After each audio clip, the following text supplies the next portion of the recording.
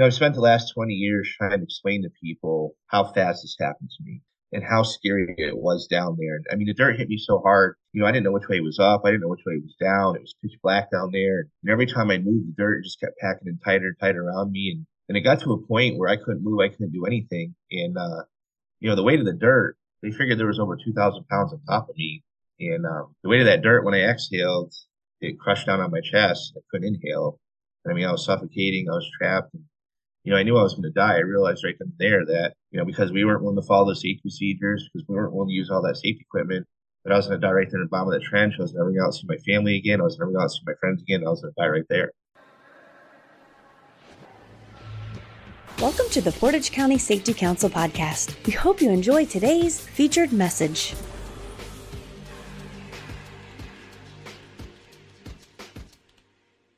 Welcome, everyone, to the Portage County Safety Council podcast. We're continuing our series today on the Ohio Safety Congress and Expo that's taking place on March 8th through the 10th. At this session, we're going to have over 100 educational sessions for people in the state of Ohio and surrounding states to attend and learn about safety and health events. And so Mike Thompson and I worked together and we looked at a schedule of events and we said we want to highlight what we believe are going to be some of the top-rated speakers at Ohio Safety Congress so that you know what you're going to see when you show up. And I'm going to tell you, talking just a little bit today with Eric already and looking at his biography on this is really good. The Buried Truth Uncovered. I'd like to take this opportunity to introduce to you Eric Jiggear. Welcome to the channel, Eric. Thank you so much for taking time to be with us today. Hey, Nick, thanks for having me. I'm excited to be here, and I appreciate you giving me the time. So, Eric, tell us a little bit about yourself, the safety world, what you did, where you ended up at. Just kind of give us a little bio. I'm 47 years old. I come to you from upstate New York. That's where I currently live. That's where I grew up at. I started getting in the safety world after I had my accident. It was October of 2002, young 27-year-old bulletproof kid, trying to make a name in the industry, wasn't afraid of anything, and, wanted to move up through the ranks and just got involved in a terrible safety accident. After the accident happened, I felt compelled to try to, maybe make a difference and prevent what happened to me happen to other people. And that's kind of how we ended up here today. You kind of hit the nail on the head there. When we're young, we think we're invincible, right? We do things that we shouldn't do. And as we get older and we get into safety, we're preach it to the young guys all the time. And I think your story really resonates with that. Tell us a little bit about this accident that led to you making this career shift into safety and health. I was a union laborer, and I did, quite a few different jobs working for the union. And I eventually ended up getting involved with a smaller company who was working on installing a sewer line project. I came in towards the end of the project. And after the project was over, they asked me if I'd help them go down the road about 10 miles and help them install this water line. The problem was I'd never done any kind of water line work before. I'd never done any trenching before. I really didn't have any idea how to do that type of work.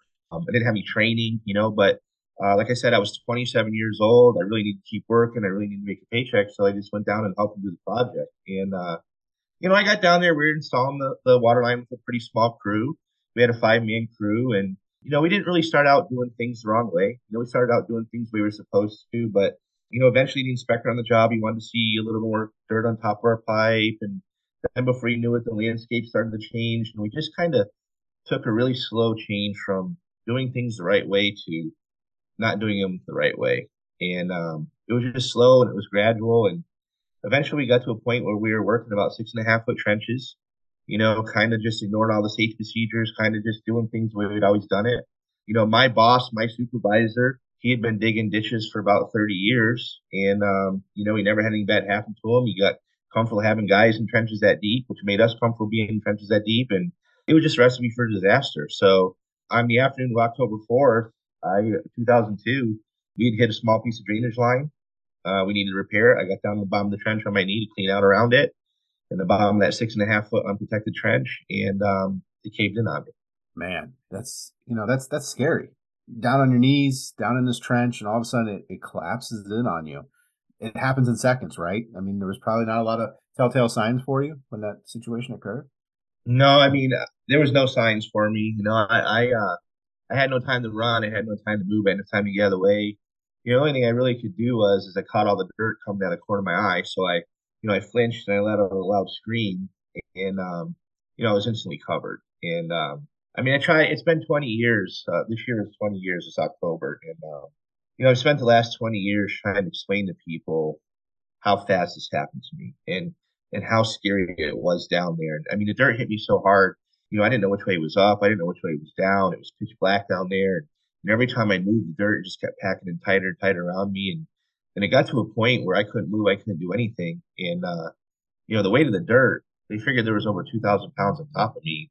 And the weight of that dirt, when I exhaled, it crushed down on my chest. I couldn't inhale. I mean, I was suffocating. I was trapped. And, I knew I was going to die. I realized right then and there that, because we weren't willing to follow the safety procedures, because we weren't willing to use all that safety equipment, that I was going to die right there in the bottom of that trench. I was never going to see my family again. I was never going to see my friends again. I was going to die right there. You said something a little bit ago when you first started describing that day and the work that you're doing. You said, we've just always done it that way.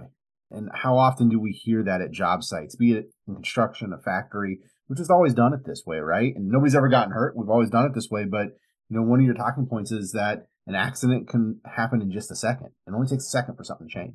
Yeah, and it was only a second that day. And, every time you do something unsafe or you don't follow a safety procedure and nothing bad happens, it kind of reinforces that it's okay to do it, right? Because I did it and I got away with it. And I tell people all the time that, it really is about the little things when it comes to safety, right?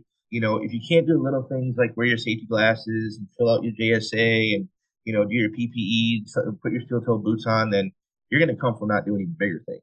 And then when you come from not doing bigger things, you're going to come from not doing even bigger things. And that's when these bad accidents happen. And that's kind of what happened on our job. We kind of got comfortable being 4.5 feet deep and then 5 feet deep. And then we got comfortable being 5.5 feet deep and then 6 feet deep. And before you know it, it almost cost me my life.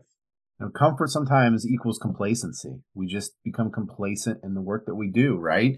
I mean, this obviously was a new task for you, but how often do we do the same task over and over again? We just become comfortable with it. Driving down the highway, right? All of a sudden, I'm pulling in my driveway. How did I get here? Because we got so complacent, and I think that plays into injuries in the workplace so often. Absolutely, and when you become that complacent, sometimes you don't even recognize that you're putting yourself or others in a dangerous situation. It wasn't even just me on that crew that day. It was everybody else that was complacent as well. I mean, everybody on that crew that day knew that we were doing was wrong, but none of them spoke up and said something because we were just so used to doing it that way. Because of that, I really put my coworkers in a really hard situation. And, that's a lot of things that something that maybe a lot of people don't think about when they think about an accident work. You think about, well, if I get hurt, it's going to be me.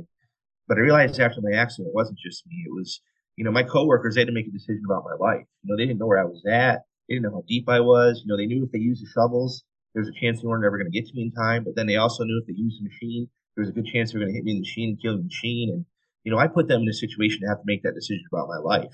And likewise, I didn't think about the effects it would have on all my loved ones, my grandfather, my mom, and all my family members. So it really takes a toll on more people than just you. And that's one of the things I'd like people to learn from my session, is that these accidents, it doesn't have to be buried in a trench. The same reason why I got buried in that trench is the same reason why somebody in your manufacturing facility or somebody working on a utility line or out in a plant, they're going to get hurt for the same reasons. It's that complacency. It's not going to happen to me. It's in a hurry. You just want to get it done. And, I try to get people to think about that. Yeah. I think that's a topic that's not talked about a lot in safety and health. It's not talked about a lot with the employees is, we talk about keep yourself safe, keep yourself safe. We focus in on you, the individual. But when do we really extrapolate that out and talk about, hey, if you get hurt and you can't see, how's that going to affect your family members at home? If you lose that hand, what's that going to do? You're not going to be able to play ball with your son tomorrow. Like we never really have those conversations often. And I think that's a unique perspective you're taking on this, injury prevention, safety mindset is the effect of family. And that's even something that you said to me, Nick, I really want to focus in on family and the effects of family. Yeah, because I'll tell you, after the accident happened and I was sitting at home, my life was kind of falling apart. I was trying to figure out what was going to happen to me and everything was going on. I had all these doctor's appointments and I was sitting at home and I just really started to think about, why was I doing that? What was I doing? And how much was I getting paid to do it? The company, they probably didn't want me to do it that way. Most companies don't anyway. My company wasn't really the best, but so they didn't want me to do it. And then look at what I did to all these people. My mom was widowed. My sister was a single mom. They counted on me for a lot of things. And all of a sudden, I was in a situation where I almost wasn't there for them, and I just started to realize every day watching all the people that this accident had an effect on that I never even thought about when I was out there working. Long-term effects, did that have a long-term effect on your mom and your sister and kind of that relationship you have with them, that fear existing there? It did. I mean, it took me a long time to do a lot of things. I went through a lot of years of counseling. I have damage to my brain. I had to go through a lot of therapy. I was afraid of the dark. I didn't want to go swimming. I never wanted to hold my breath again. And, I had really bad nightmares and mood swings. And, my family all had to deal with that. Not to give everything away, say in the presentation, but, my grandfather was my best friend. My dad died when I was little. My grandfather didn't have any sons, and we used to do everything together. We used to hunt and fish, and he was a big, tall, rough, rugged, hardworking man. And my mom said the hardest thing she ever had to do was she called him up and said, "Hey, Dad, we got to go to New York. We go now." And my grandfather said, "What are you talking about? We were just there for Eric's wedding." And my mom said, "Dad, there's been a terrible accident at work today. We really don't think Eric's going to make it." And she said she just heard my grandfather drop the phone hit the floor, and she could just hear this big man crying and sobbing, "Not my boy, not my boy." I did that, right? Like my actions that day on that job site, my lack of wanting to follow the safety procedures, my lack of wanting to use the safety equipment, all those things that I did on that job site that day put him through that. And 20 years later, I live with that every day of my life that I did that to my family. And that's really what I want people to learn when they come to my presentation is that it's not just about you. It's about the people that you love, that care about you, that depend on you, that need you. It's about your coworkers because your choices will affect them. They may have to make a decision about your life. An accident like this can happen to you. As you look back on this and, it's so easy to Monday morning quarterback anything, right? Like I could have just put a box and I could have done this, but there's also just those life lessons that we learn about. What's that one piece of advice you have to workers out there? Because, the bosses can tell us what to do, but ultimately we as the worker have the final say. We got the control in the decisions we make and the way we work. What's that takeaway? What's that action item when you're out there working? Don't be afraid to speak up. I mean, don't be afraid to speak up if you see something unsafe. And if somebody does speak up to you, you have to accept it, right? You can't shoot it down. You can't kind of poo-poo it and, oh, this is the way we've always done it. You have to accept it because if you don't, they're never going to speak up again, right? They're never going to speak up, and then they may be seeing something you're not. So don't be afraid to speak up. And, this accident can happen to you. An accident can happen to you at work. Like, it was never going to be me, Nick. It was never going to be me. I mean, if you would have asked me, I would have bet you any amount of money in the world that it wasn't going to be me. And in just 1 second, it was me. But it wasn't just me. It was my coworkers. It was my family. It was my friends. It was my community. Like it sent a big ripple effect through everywhere. We often don't think about, how far that extends when these accidents happen. As we prepare to head down to Columbus here in a couple more weeks, I'm excited to come see your presentation. I learn, maybe hang out with you a little bit, learn a little more about you, and your story. What's the one call to action? Everybody's listening to this. They're getting hyped up to go. What is your one call to action to people? What do you want them to do as they're preparing to head to Columbus? I want them to, again, not be afraid to speak up and, make safety a priority. Make safety I know priorities change, but, safety is not just a word. Sometimes we talk about safety all the time, right? Safety, safety, safety, safety, safety. Well, it's not just a word. It's about people. I would encourage everybody to speak up. And I said earlier when we were talking, safety is not really about what could happen, I don't think. I thought that for a long time, what could happen. I've learned after 20 years of going through all these things and getting a second chance at life and all the things I've experienced that to me, safety is more about what may not happen. You don't put them safety glasses on, you may lose your eyesight and not watch your daughter walk down the aisle. You don't wear your safety equipment. You may lose one of your, lock that machine out. You may lose one of your hands and not be able to go hit those 18 holes of golf. And so I would want people to just own their own safety. Don't be afraid to speak up. Great message. And once again, thank you so much for being on here. This message, wants me to, it really drives me to embrace life, right? Embrace what we have, be thankful for what we have. Hug the kids a little tighter tonight, hug the wife a little closer. Love those moments that you have. Eric, thank you so much for being on here with us. Look forward to seeing you down in Columbus. And to our listeners, spend an extra moment with family this week, and everyone be safe till the next time we talk. Have a great day. Hosted annually by the Ohio BWC, the Ohio Safety Congress and Expo is the largest free workplace safety event in the United States. This year's event will be live and in person on March 8th through the 10th, 2023 at the Greater Columbus Convention Center in Columbus, Ohio.